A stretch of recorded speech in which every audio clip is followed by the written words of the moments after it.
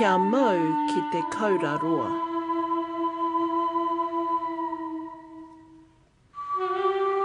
Hold on to the big crayfish.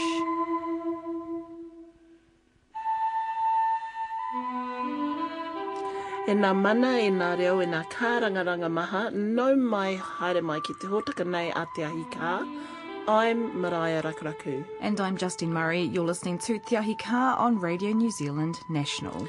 People aren't spending time at the racetrack like they used to, according to Jim Winiata and Teresa Fulford, which is no surprise given the economic situation and focus on gambling prevention. Yet the father and daughter combo are determined that the empty racecourse at Otaki is filled again with activity. Most racecourses are having a hard time financially. How so? Well, I suppose there's too much gambling, like poker machines and all that. Take their revenue away from racing. And most clubs, I will say most clubs, are struggling. Kia ora, Jim Winiata, and he sure knows his stuff. He's coming up later on, as to artist Robyn Kahukiwa in an archival recording from 27 years ago. Eki. And of course, with the final of the Rugby World Cup about to kick off in a few hours, we had to do our part. Designer David Hakaraia is here to talk about his trophies, the ones awarded to players of the match and winging their way to rugby players' trophy cabinets all over the world. And he credits part of his success as a university student, he completed his masters earlier this year, to a Māori-focused mentoring program, Te Rōpū Awhina. That was also responsible for success in other parts of his life as well. And it's been good. It's helped me with, I've met a lot of good people. I've met my partner for it, so it's been, it's good. But it's... Stop it. You weren't the tutor and she was the student, were you? No. I used to copy off her. David Hakaraia. And this week we have the sweet sounds of electric wire hustle and maratike to bring it all together. Koera na whakamahuki e rere atu nei e koutou. That's what's coming up tonight in Te Ahi Kaa. Te Ahi Kaa, Radio New Zealand National. Ko te mea tuatahi. Last week, our guests, Taina Keelan and Maraea Barge, were all about mozzies. No, not those kind, but the two-legged Māori variety living in Australia, in some cases for a couple of generations. And while they're a common feature of Te Ao Māori Inaene, the Māori world now, in the early 1980s, it was something of a rarity.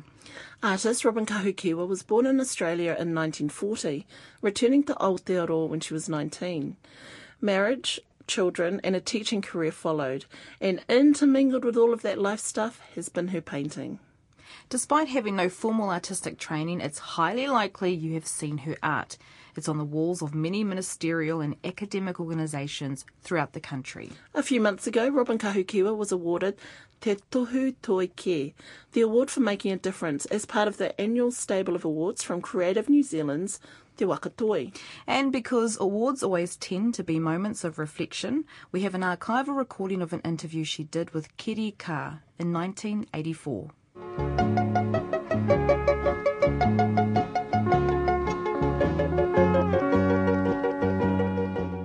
Kia ora, Robyn. Kia ora, Keri.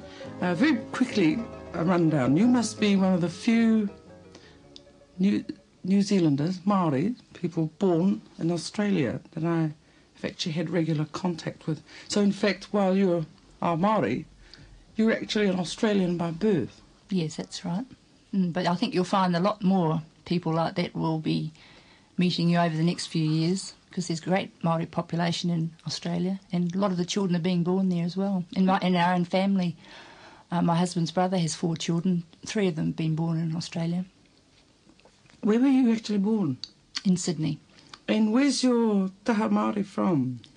From the East Coast, Aitanga Ahauiti. O Tolaga Bay. Tolaga Bay, Tukumaru Bay, Anaura Bay. And your taha Māori comes through your mother or your father? Through my mother's side. And you belong to which whānau, do you know? Yes, the whānau a Tau, whānau a Ruataupari.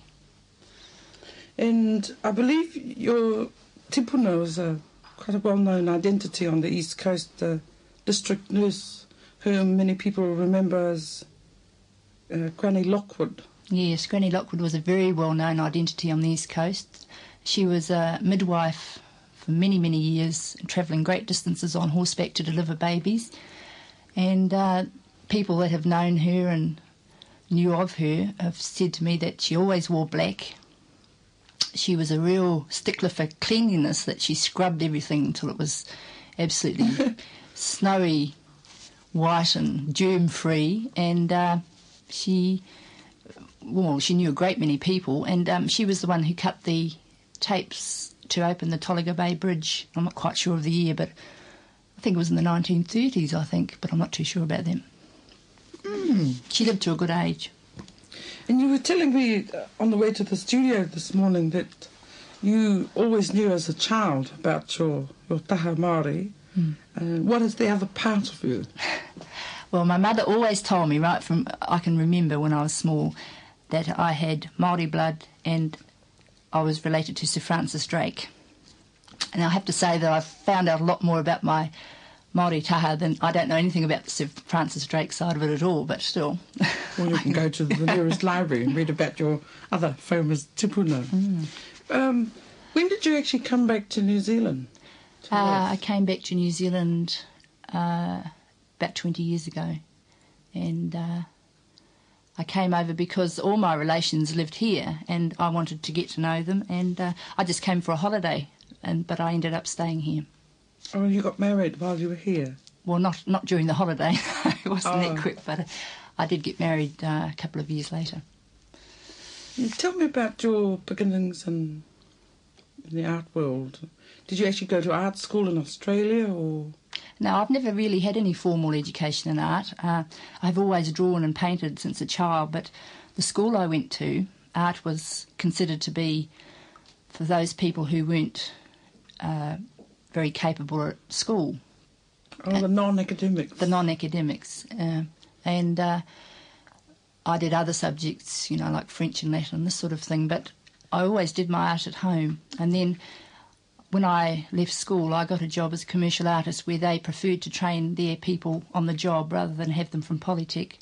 So I was very lucky in that way. I got training in techniques and how to use brushes and pencils and whatnot through that. Was that very disciplined sort of work? Very disciplined, yes. And in fact, when I began to paint, which was about 14 years ago, I really had to unlearn, if you could say that, if that's such a word, unlearn a lot of the discipline so that I could free up for painting. It was a whole new ball game, and I found it very, very hard to compose a whole picture.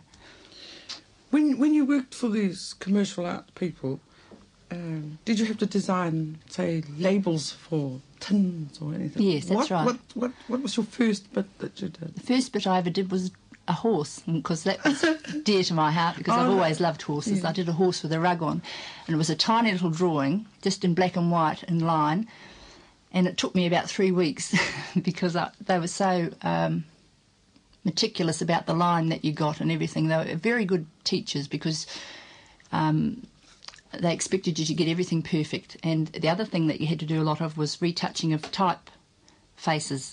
So you'd get a proof from a typesetter and you'd have to retouch all the lettering where the ink hadn't taken, and that's very disciplined work. Exacting work. And what inspired you to begin on the path you seem to have set for yourself here in New Zealand? What got you started? Well, when I got married, I took on a little bit of freelance commercial artwork to start with, and we were living in Rotorua then, and that was okay, but then my husband was transferred to Greymouth, and when I got down there I found that there was very little commercial artwork in the offing. And the other thing was that, of course, being strange to the place, and I had 2 young children, that I was sort of stuck at home all the time, and I thought, well, I'll go down to one of the night classes, which was being run at that time by Yvonne Rust, the well-known potter, and she was the high school teacher at Greymouth High for art. And so I went down to this night class, and that was it. As soon as I started painting, I knew that this is what I should have been doing all the time, although you don't know in your life certain things perhaps prepare you for it, you know. But anyway, as soon as I started painting, that was it. You're beginning to make quite a name for yourself.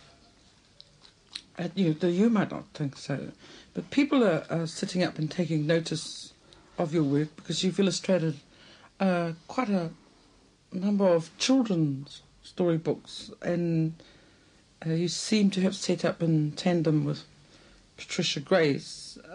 Is that a sort of partnership you formed because you live near each other, or is that just the way things have happened for you?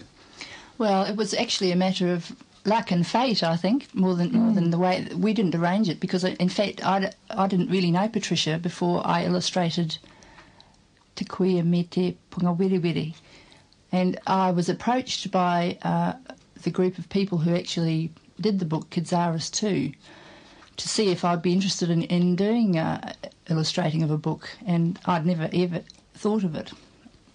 But I thought, when I read the story, I was delighted with it, and I said to them, yes, I would have a go. And the first illustration I did was absolutely hopeless, but they must have seen something in it, because they asked me to do another one with a bit of guidance as to how, because it's a whole different thing from painting again, you know. And so I did the second illustration, and I was given the commission on strength of that. And then, of course, I already knew that Patricia lived close by, and so I contacted her because I felt it was very important for the illustrator to be in constant communication with the author, which, to my surprise, I found out since very rarely happens. But anyway, in this case, we were very lucky to be living close by, and our friendship has developed from that. Yes, because you're really a mutual support group. I've counted myself very lucky to have met Pat, and I get a lot of stimulation and creative idea from just talking to her. And I came across a little book that you illustrated called Ahi Kaa and the Summer Wandering. Yes. And I also found a story you'd illustrated for Joy Cowley and June Melser's was it Ready to Read series? Yes, storybox series. There was the story of Hatupatu. Yes. And I thought your drawing of the bird woman was just amazing, because I had never visualised her as looking like that. And well, at first I was a bit startled by her. I thought she really was rather...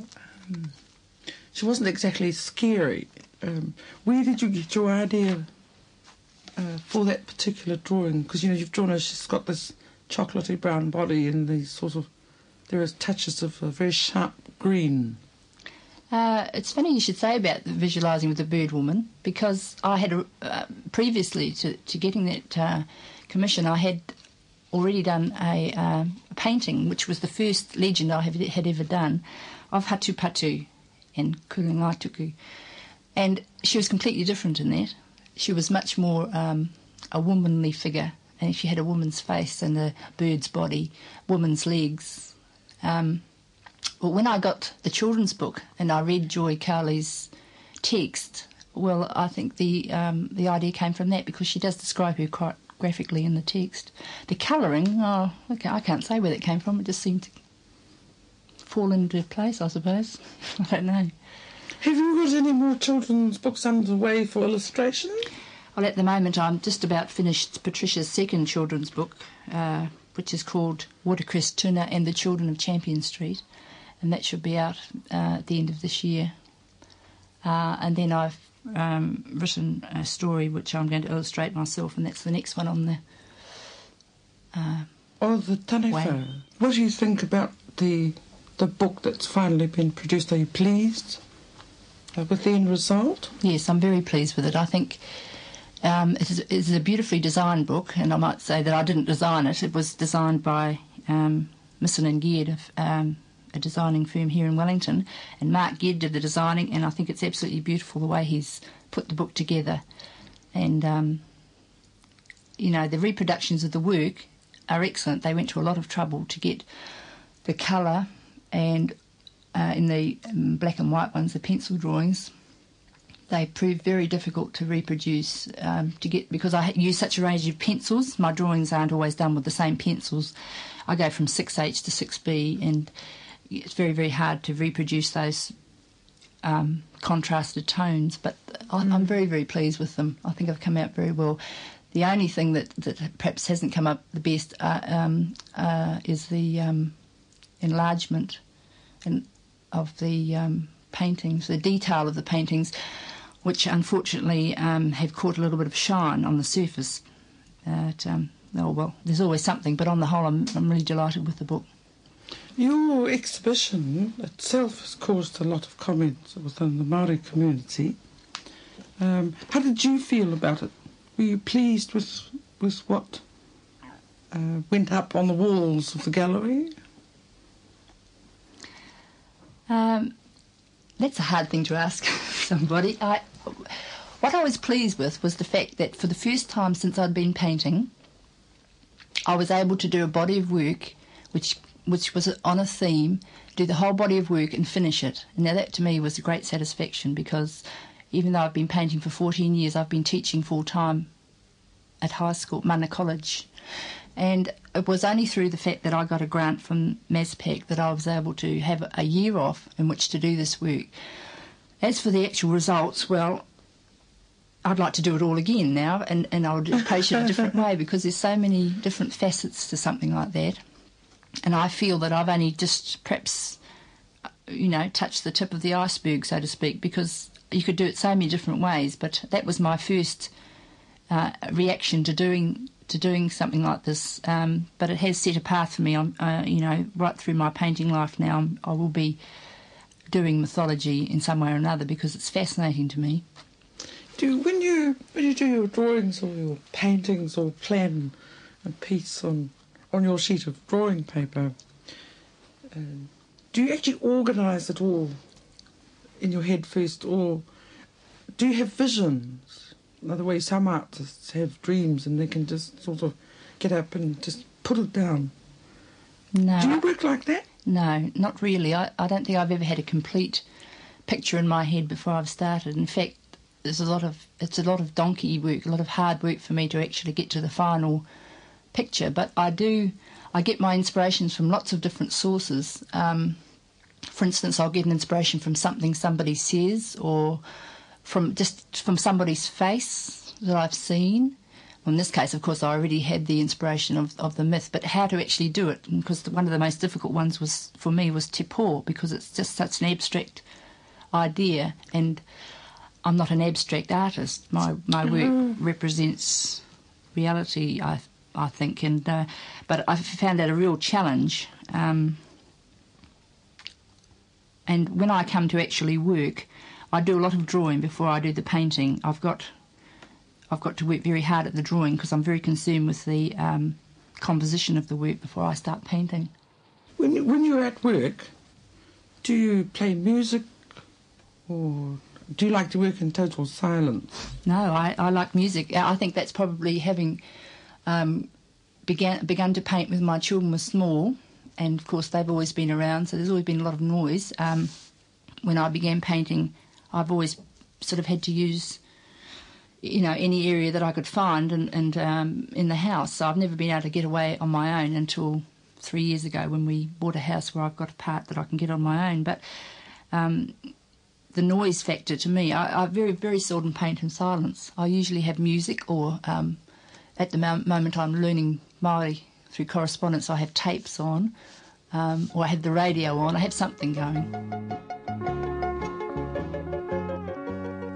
Kia ora, Robyn Kahukiwa no Ngāti Porou, Te Aitanga Hauiti, Ngāti Hau, Ngāti Konohi and Te Whānau Arua Taupare. The interview was sourced from our archives and is from 1984. Ngāti Porou Keri Kaa was the interviewer. 21 years old, and Robyn Kahukiwa was recognised by Ngā Taonga Toi a Te Waka Toi, Creative New Zealand, for her contribution to Māori arts with Te Tohu Toi Ke. Ngā mihi ki a koe e koe. A longer version is at our website radionz.co.nz/Te Ahi Kaa. You're listening to the sound of Te Ahi Kaa with Justine Murray and Maraea Rakuraku. It's your boy Taina.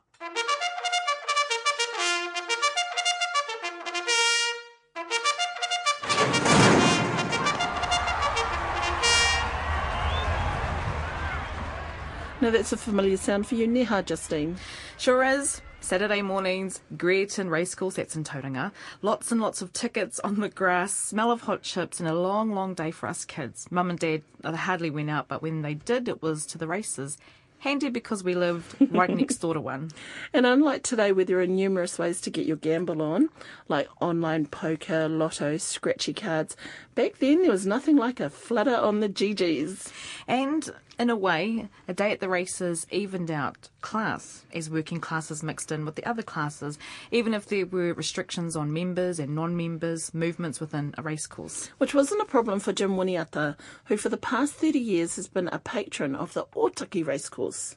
And it's over that time that Jim Winiata has watched patronage drop off. Justine met Jim and his caretaker daughter Teresa Fulford, who are looking at ways of revamping the complex and making it appeal to another generation of racegoers. As far as the racing club goes, I suppose I've been interested with the racing club since I was 17. I used to work on this course. Were you a jockey? No. I used to work on the course itself when I was 17 here. And then my father was the secretary then, nephew Winiata. He was the secretary. And I left, after I got married when I was 19, I left here and got a job outside. In the 1950s, I was working on the farm at Te Horo, who owns stock and cows, and they're milking cows, and a couple of the old stewards, I'll name them, Ahi Hakaraia and Dick Rory, came down, and when I was milking in the morning, and of course you had to go across the creek, and they couldn't get to me, so they were yelling out to me, and I went across, and I said, what's the matter? They said, boy, sign this paper. Now, that's the way they spoke to me. Boy, sign this paper. I said, what for? They said, well, become a steward. I said, no, I know nothing about racing. They said, just sign it. Okay. They said, now come to the annual general meeting. I said, yeah, okay. So I went to the meeting. I'd been a member since I was 21. And I went to the meeting, and my father was secretary. And during the meeting, one of my own cousins got up and said there were too many Winiatas on the racing club, and that I should withdraw my name. Too many Winiatas, so that it was in biased. The racing club. The old people then, one particular person was Tenga Baker. He got up and he slated this person who got up and said, who are you to tell us people who to select on this committee? And I was 30 then when I would be the youngest steward going, I would think. And I flew in, and I've been in ever since. And I've had, I suppose, 50-odd years or more in here, and I'm still on the committee. What was the role of a steward? They ran the whole race day. They were in charge of it, put it that way. All the from the acceptances right through to the end of the race day. So what's an acceptance? Acceptances are for the horses that come into the racing. They nominate their horses, and then they accept them. And in the old days, we used to do the barrier draws. You know, at the start of the meeting, every horse got a different barrier draw, and we used to do that. But now it's all done in Wellington. So that was your role? Yeah. Then they started to do the course up, make a new course here. Right. And that was in the 1960s, I think it was, somewhere in the 60s. And a lot of the stewards weren't happy about it. They wanted a new stand. But the older ones prevailed in those times, the older stewards, they prevailed and made the new course. And I think going back now, that was the right decision. Do the buildings later. Put the course in perfect condition, which it still is. One of the best courses on the coast. And I was here then when they started to do the track. When it was finished, they had a very, very big meeting about putting these new stands up. The old stands, they were old. And they were old. What were they made of at that time? Wooden stands. And there was a lot of dissatisfaction with some of the stewards of putting these stands up. But good thinking prevailed, and they put these stands up. That was in the 60s, 68, Teresa, will it be? So we have Teresa, Jim's daughter, with us. This stand here in the public stand was a bit later than that, Dad. A bit later than the 60s? Yes. We didn't. That's right. A lot That's later, right. Dad. That's We right. came here in 1980. That's right. So That's right. it was a lot later than that. I'd say it's in the late. I can't quite honestly offhand. I can't remember the year. It would have been in the 80s or early 90s. Yeah, that's right. Because the member stand was built in about 78, 76, 78. Yeah. It was 2 years before we actually arrived on the place, before we took over the job of racecourse managers. going back, I've seen the changes on this racecourse, big changes. As people know, or it's well known now, that most racecourses are having a hard time financially. How so? Well, I suppose there's too much gambling, like poker machines and all that. They take their revenue away from racing.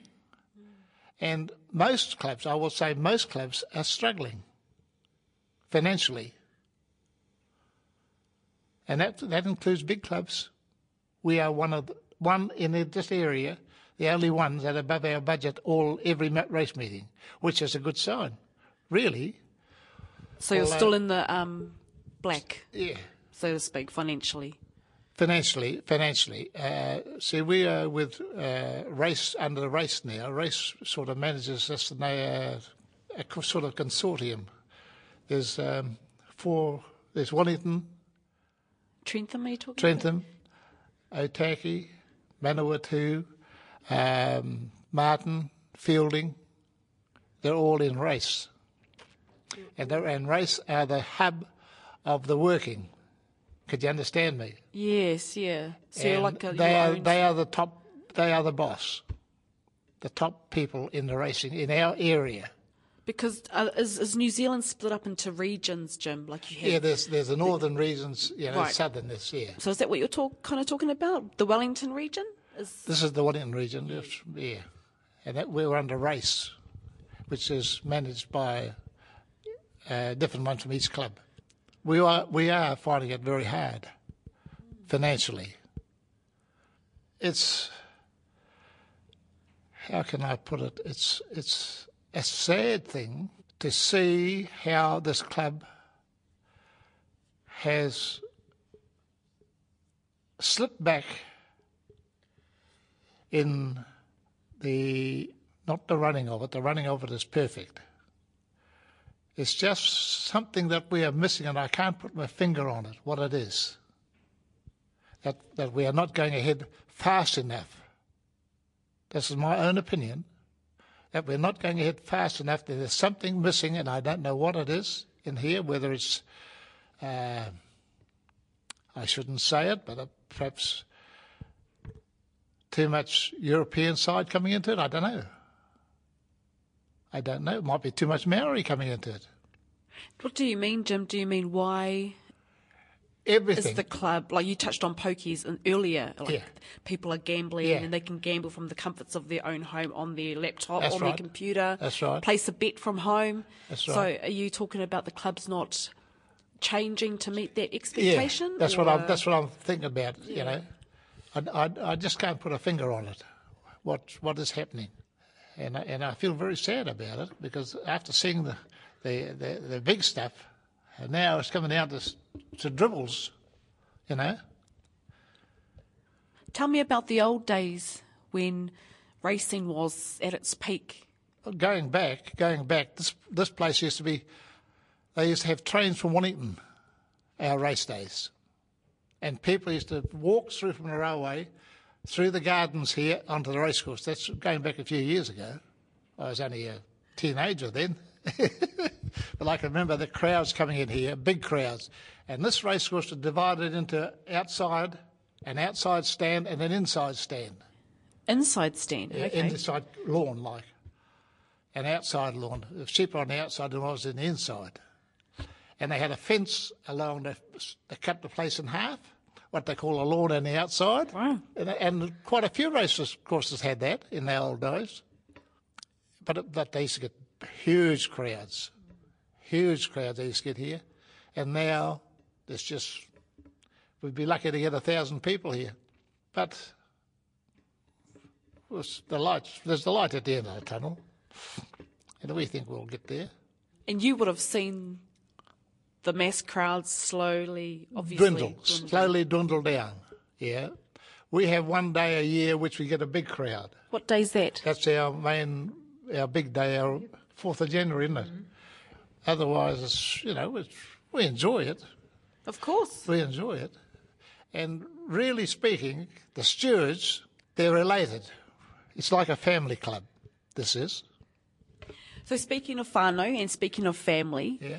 How have you nurtured your Teresa here in racing? Have you always been immersed in the racing culture? I haven't been, no.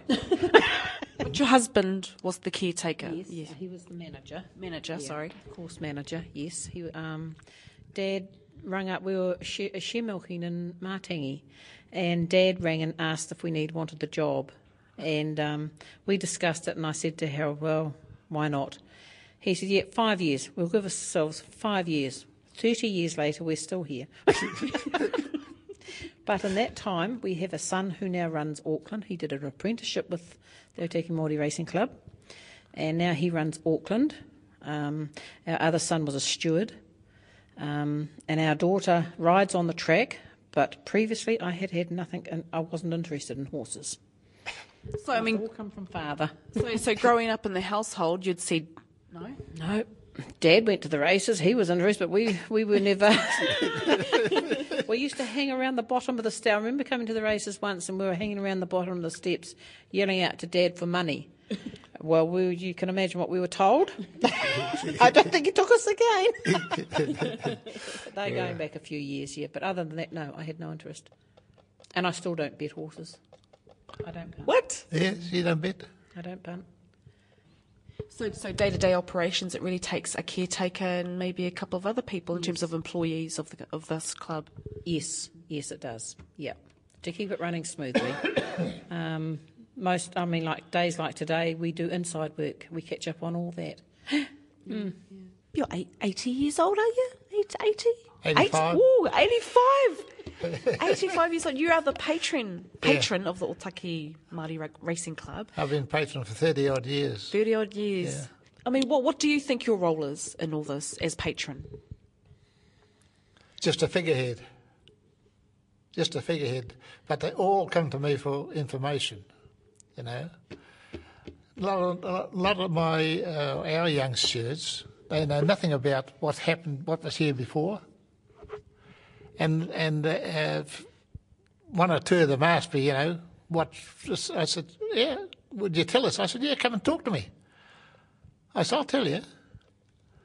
Because I used to pretty near live on the racecourse over here. There was a batch over here and I used to live in it. Oh, right. Yeah. Justine Murray, Radio New Zealand National, and I'm here with the patron of the Otaki Maori Racing Club, Jim Winiata, and his daughter, Teresa Fulford. Thank you so much for your kōrero. Shall we take a little tour? Yeah. Just a small little walk? Okay, so grab my machine. Women weren't allowed on the committee or in the steward's room for years. They weren't, were they, Dad? Oh, no. And they were out there. This is the men's area in here, in the steward's room. It wasn't until the mid-80s, 1980s. The mid-1980s? It was through me that the women got in there. Why were they banned in the... Because that was they reckoned it was a men's place in the steward's room. Oh, and you should have heard some of them. When they think women were tapu? No, they think, the women, that wasn't a place for women in our steward's room. And I had a big argument in the committee room. I said, if owners Pākehā women owners can come in our room, why can't our wives go in there? There was a pretty big upheaval over it, and they passed it, and I was the first to take my wife in, and they shunned her a bit, some of the stewards, and I went crooked, She's as much right in here as you fellas, you know. Yes. And from then on it started. One of my uncles, and I'm not going to say who it was, said a woman's place was in the kitchen, and if a chicken squawks, you cut its throat head off. We won't say who it is. We won't. Kia ora, uncle. And that is so true. He said that outside the steward's room. Were stewards considered the kingpin of racing? They were the top boss. Yeah. They were the top boss. And it's a man's world.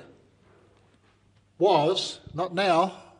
Well, no, we've got a lot of trainers, but it's still a man's world. We've still got women trainers and women more involved in it, but it's still that. It's boys' club. Yeah, feel. It's still that feel there. Yeah. Oh yeah. There's that well. I think it always will. It always will. We have had a woman steward in Wellington, and by crikey, that was an upheaval in Wellington, wasn't it? Yeah. Because then we got women stewards here. We didn't think it would ever happen, but of course it did. So people would just pack into this room, Jim, and make their bets, have a drink. This is down here, drink. that end. This is this is a restaurant end. This end.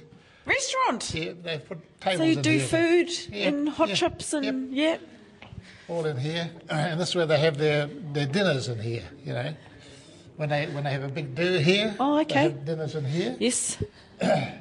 The club puts on once a year for the members a breakfast. All members are free. Oh, thank you, Jim. So right This now, is our kitchen, and we got a license for it to be a, what do you call it? A restaurant. To run a restaurant in here, and it's pretty well up to date kitchen in here. It's hard getting the young people interested, I think. what did you say, Teresa? It's hard getting our young people interested in it, and I think that could be some of the problem too. The interest in racing itself, you know, to come here and put time in, and it's just, I guess we're all too busy with our own sort of interests now. So we're in the racing club and we're just making our way up a couple of flights of stairs. Oops. There's the apartment. Oh, this is lovely. Again, it's huge. It is huge. It's been a while since I've been to a racing club, but this is huge. And as you can see, our tracks from out there, they're the ones that, the course proper is the one that we have spent a lot of time on. And the course proper is? The one that they race on. Oh, right. Yeah. Okay. That's where you see that red rail? Yes. Right. Well, the rail is in 9 metres from the original position, because we shift the running rail during the winter after each race. Yeah. So they've got a good bit of grass to race on each time. And that patch of grass is called a proper rail. Oh, race course proper. A course proper. All these technical terms. The next one in the other white rail is the number 1, which is for gallops. And then we've got a couple of sand tracks and a hurdle and a 2-year-old. So it takes quite a bit to keep them all up to the standard that is expected. Yes. It's, and who calls the races? Tony Lee. Tony Lee, yeah. He calls them here. Have you ever done that, Jim? No. Wouldn't have a clue how to keep it the way they would chatter it along. Yes. What are your fondest memories in racing? Like, you're a punter?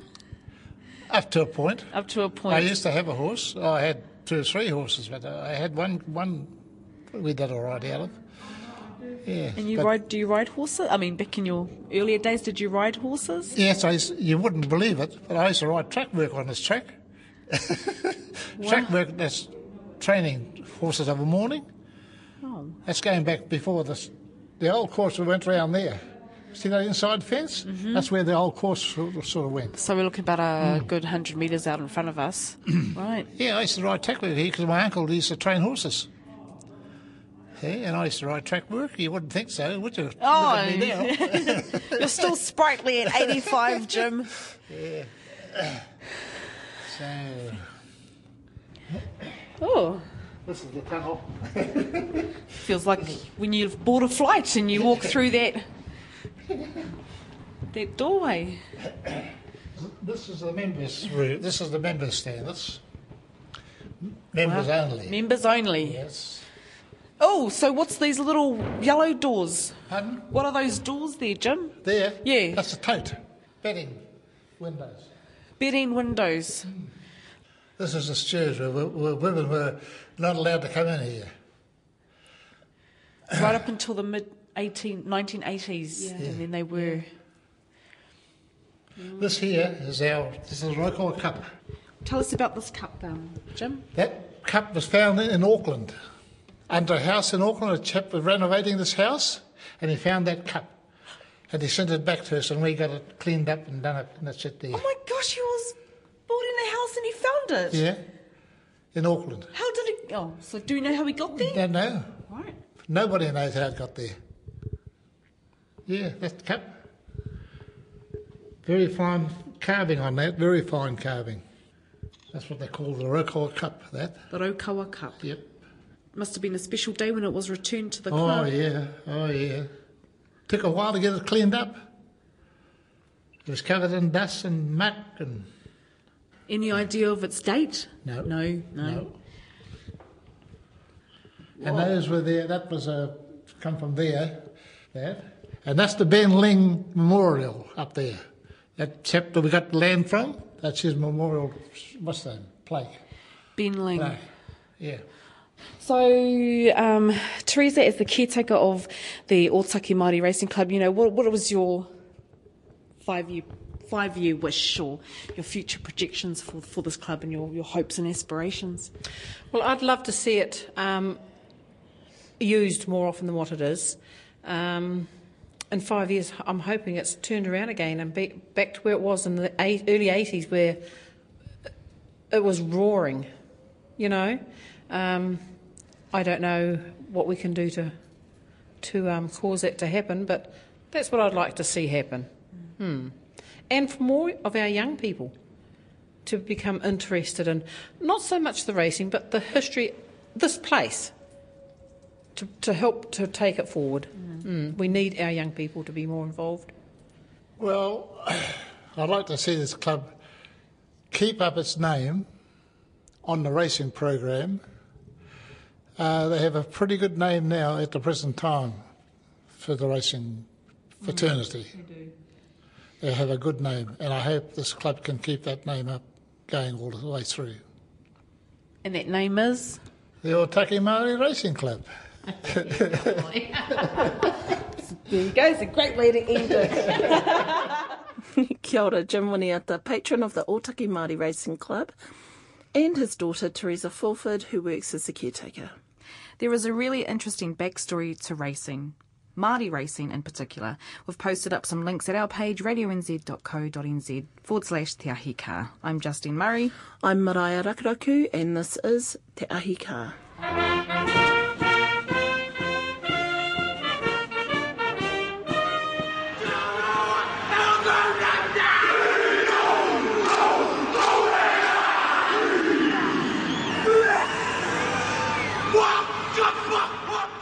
In a few hours, the All Blacks will meet France in a game that will decide who are the 2011 Rugby World Cup champions. Woohoo! So far, 47 players have been named men of the match. If you've watched the TV coverage, the ceremony takes place after the interviews with captains and coaches. And while it seems slightly staged, with awkward handshakes and murmured thanks, each player has received a trophy made by this man, David Hakaraia, who graduated from Victoria University earlier this year with a Masters in Design. Flash, all right. And he credits a mentoring program as a significant part of his success to date. So tell me about your involvement with Te Ropu Awhina. I guess Te Ropu Awhina is a sort of like a whānau-based mentoring system within the university. Like I've been involved with it for 11 years. first there's a mentee and then there's a mentor, and it's been good, like that whānau environment, because it's quite within the university, you know, in design, people work sort of isolated as individuals, so it's good. So this is also a mentoring program that's structured throughout the university, because it goes through science. Yeah, it's going through the sciences and the architecture and design, which comes under the science umbrella. It's not really looked upon as a service. It's more fun, and it's been good. It's helped me with, you know, I've met a lot of good people. I met my partner for it, so it's been it's good. But it's Stop it! You weren't the tutor and she was the student, were you? No. I used to copy off her. No. Yeah, but it's been good. Like I think now that I've gone through the process, it's good for the younger guys to see what I'm doing. You know, because I think not a lot of Māori and Pacific kids see architecture and design as an option, as optional career, and we're getting more and more. So it's been quite cool. And I'm guessing for some students, David, that it'd be the first time many of them have hooked into anything Māori. Yeah, for sure. And it's slowly changing the demographic in the university, because when I first started, it was maybe I could count all the Māori Pacific on one hand, or you know. But now it's sort of it's all them damn kura kids coming through. Yeah. And there's some talented guys out there, Some real talented guys. Those kura kaupapa kids who think, who are the world's my oyster. I'm going to grab it. Yeah. So it's been it's cool, and I'm happy to be involved and try and inspire some of the younger talent out there. Maybe, hopefully. All right, now you didn't do this design alone. You were in collaboration with Rangi Kipa? Well, Rangi, it was me and Rangi have worked together, and he's sort of been my mentor while I did my masters. I interviewed him for my masters along with Lionel Grant, Lisa Rehana, and Karen Wilson, who are sort of top artists, designers, carvers, and so I learned quite a lot, and we got on quite well. And so he's sort of been my mentor since I've been talking to him, and he came up with the shape for the tuki. I came up with the base, and the base is sort of represents the whenua, and each base is slightly different. Each base is the topography of the area where they're playing. So this one here is Eden Park, and it's taken from Google Maps, and then it's got the latitude, longitude coordinates of the stadium itself. So what we're looking at is the prototype of the design of the Man of the Match trophies that go to players at the end of each Rugby World Cup game. So how many did you have to make? I had to make, there's 48 games, but I had to make 53 for MasterCard. A couple was so they could do photo shoots and stuff. But there were 48 games, so there were 48 trophies. Yeah. I made 53. There were 48 for the games and 3 left over for whatever they were going to use it for. The base, as I said, is the topography of the area taken from Google Maps, and it's made out of Hartarimu, so native timber of New Zealand. Then it has the sort of the po coming out of it with the mangopare design representing strength. So if I was to describe it, it's... And I don't want to rain on your parade here, but I'm just doing it from a layperson perspective. Yep. So it's a slab of wood. Yep. That's probably could be the size of maybe a hand. Yep. Yeah, enough for you to hold in your fist. And inserted in it on an angle is a slab of acrylic. And upon that acrylic is a carved mangopare design. Right. And what this is the real beautiful part of it, is that there is a pounamu that rests upon that, and it is beautiful and huge. And so it rests upon it with the idea that they can take it off and wear it. Yeah.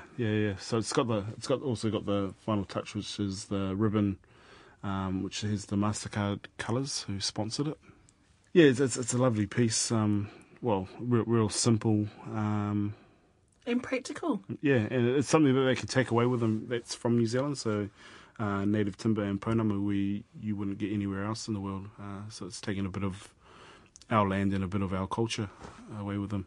So, Dave Hakaraia, I see that unlike the Webb Ellis Trophy that has to be engraved as soon as the match is over, this, because you don't know who the man of the match are going to be until the actual end of the match, eh? Yeah. So these are just presented to them. Yeah, I was hoping that we could put the names on after it. That way it could be at every game for free. But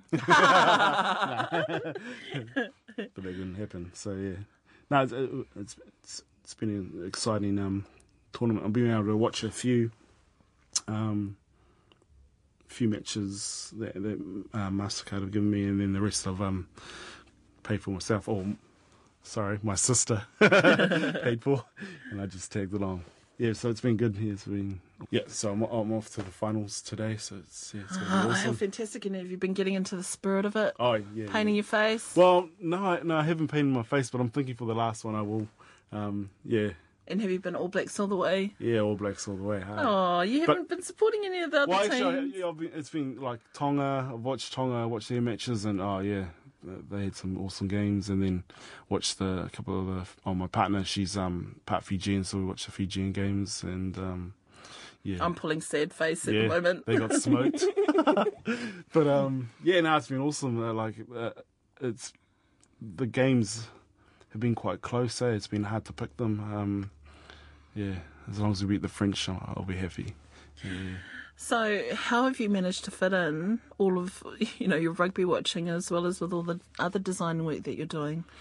It's been full on the last this whole year. It's been busy. Like I finished my masters at the start of this year, and then I started doing stuff for the Rugby World Cup and working on a couple of exhibitions. One that's just recently finished yesterday. And just working with Arangi Kipper on a few other projects. So it's been quite a busy year, quite full on, but it's opportunities that I haven't had before, so I'm trying to grab as many as I can. I mean, this is a pretty awesome gig here, scoring getting to make the man of the match trophies. It's an honour to be able to do something, and if we win, then I'll go down as the guy who designed them. Arongo Brangi. So some of my master's work is inside the piece, so it was quite easy for me to make up a presentation and send it off, and they liked the idea. And so from start to finish, it was quite a long time because I had to go through so many channels, all the middlemen and then MasterCard overseas, and so. How was it explaining Māori concepts and whakaaro to a mainstream audience? I think it was a little bit hard because there was things that they wanted that for the time and the money wasn't really realistic, but we came to a compromise, and it was just sort of working through the process and sending them development sketches or development prototypes, and just going from there. So it was a bit of work and a good learning experience for me. But as I said, it was good to have Harangi on board because as a senior artist, he's used to interacting in those kind of environments. So it'd be good guidance. So I learned quite a lot out of it. Were there any frustrations? There's always frustrations, but it was just getting things finished on time and trying to do them at the best of my ability. And it was full on because, as I said, I was working at the same time and then doing other projects. So I was trying to fit it all in. So it's been a mad 3 months, but I'm happy with it. Yeah. Now, as a layperson, design seems to be the high end of art. Yeah. So if I was to look at furniture, you have these Scandinavian designs that are worth gazillions of dollars and, all of that. And when you if I was to think of Māori design, like straight away my mind would go to, okay, what's in the wharenui, everything like that. But this is much more, isn't it? I don't know if it's much more, but it's just different. It's the way I do it. I mean, I'm not a carver. I'm not a weaver. I don't do tamako. So it's just my way to tell my stories. So it's using my set of skills, which is, engineering, and then mixing it with digital technologies that we have, laser cutters, CNC machines, and 3D printing. So, and they have that all at Vic University. So, I've been fortunate enough to be doing my masters there and doing a bit of teaching there. So, they've given me access. So it's been quite cool. So would this work have been possible without computers and computer programs? It would have been, but it would have taken a lot longer. Sure. So I mean, are you a new breed? Are you the fresh new Māori designers that are coming through now, David? Well, I'm not sure. It's just the way I do it. I try to mix craft with digital technology, but in saying that, I try not to be, because there's lots of little touristic design out there that are quite cheap laser cut stuff, and I think in some cases it's the technology driving the person. It should be the person driving that technology. So, as I said, it's just the way I'm not sure whether it's the right way or the wrong way, but it's just my way. I've got a lot to learn, and I've learned a lot, especially from Rangi. So, we'll just see where it takes me, and I'll take all the opportunities I can. And up to you, those trophies are going to be in the world's most famous rugby players' trophy cabinets. Yeah, it's awesome. And all they're wearing their taonga around their neck. Yeah, I'm pretty stoked. It didn't really hit me for a while until you saw the first one. Yeah, until I did the first one, because it was just like because I've been so busy, it was just trying to get the work done, and I'm pretty stoked. Yeah, that's awesome. Kia ora, David Hakaraia no Ngā Puhi Ngāti Paua. We have photos of the trophy at our webpage, radionz.co.nz/Te Ahi Kaa, and believe me, they're stunning. Here he is again with this week's whakatauki.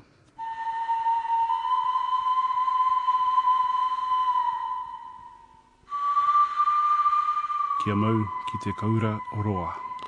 Hold on to the big crayfish. Do not waste your efforts to gain small returns, but rather aim for worthwhile results. Yeah, I guess for me, it's this whakatauki means, these little gains, always working on my prototypes until you get your final piece, and that final piece is the big crayfish that you hold on to. Ko rakumangmanga te maunga, ko ipipiri te moana, ko ngā toki matawhaurua te waka, ko ngā te kuta me patukia ngā hapu, ko te rapari te marae, ko ngā pui te iwi, ko Whiringa toko papa, ko Michelle toko mama, ko David Hakaraia toko ingoa. Ai, kia ora anō. Next week, I report back on the impact of the Rena beaching on my peeps at Tauranga Moana. While I'm with Heather Te Au Skipworth, co-creator of Iron Māori, the Māori version of Iron Man. Tauke. Nā mihi ki ngā kai kōrero I tēnei wiki me ngā kaira wiki mihini anō. Aira. Have a safe Labour weekend, eh? Be careful on the roads. Go the All Blacks. Ai, kia kaha. Mai te whānau a te Ahi Kaa kia tātou katoa. Mauri ora.